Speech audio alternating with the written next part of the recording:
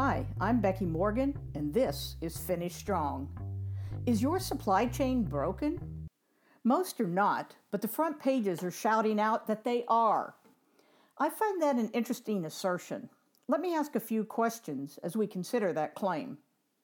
There's absolutely no doubt that COVID-19 created an immediate actual demand and projected demand for many healthcare supplies far above normal responsiveness. There's no doubt that many medical centers were embarrassingly short of basic personal protective equipment, or PPE, and necessary equipment. Testing supplies and testing capacity are still short in many locations, along with some continued PPE shortages. Do those facts reflect a broken supply chain?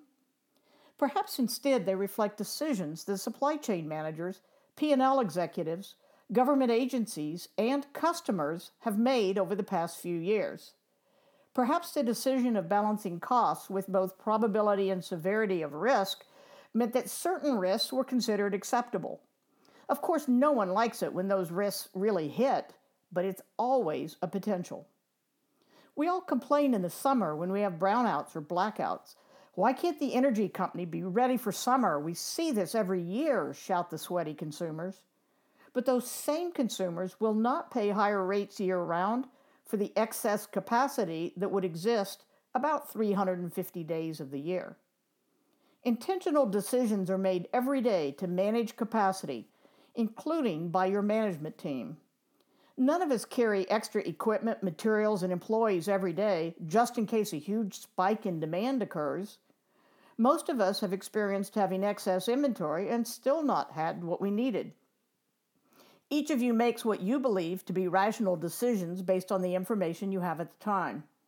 Should the government have maintained supplies and inventory for potential pandemics? One could argue that generic items like face masks and drapes could have been carefully stored, but why would we think we could predict that we would need ventilators and not dialysis equipment?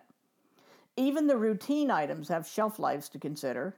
Should companies have been expected to do that?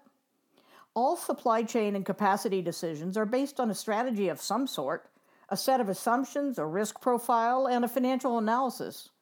If you, the leader, are not involved in that for your company, your employees are forced to do it themselves without the information and guidance you could provide. Every supply chain can face scenarios for the 1,000-year storm. Every supply chain can seem to break when those circumstances hit. The reality is the supply chain doesn't break if it was never designed for that. It operates exactly as expected, which is shortages, scrambling, and allocation processes. Breaking would be a failure under the scenarios covered in the plans. When people get sick and die, due in part to a lack of supplies, it's easy to scream the supply chain broke.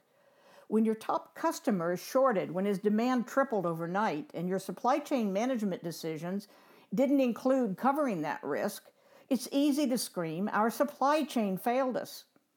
The truth is that strategy failed you, or you experienced the bad luck of experiencing what was deemed an acceptable risk. No one can solve a problem without understanding the root cause. Be careful as you reassess your own supply chain as cries for reshoring rise to the rafters. Talk is cheap. Implementation is crucial. Regardless of how you decide to move forward, always remember to finish strong. For more thought-provoking content, check my website at fulcrumcwi.com.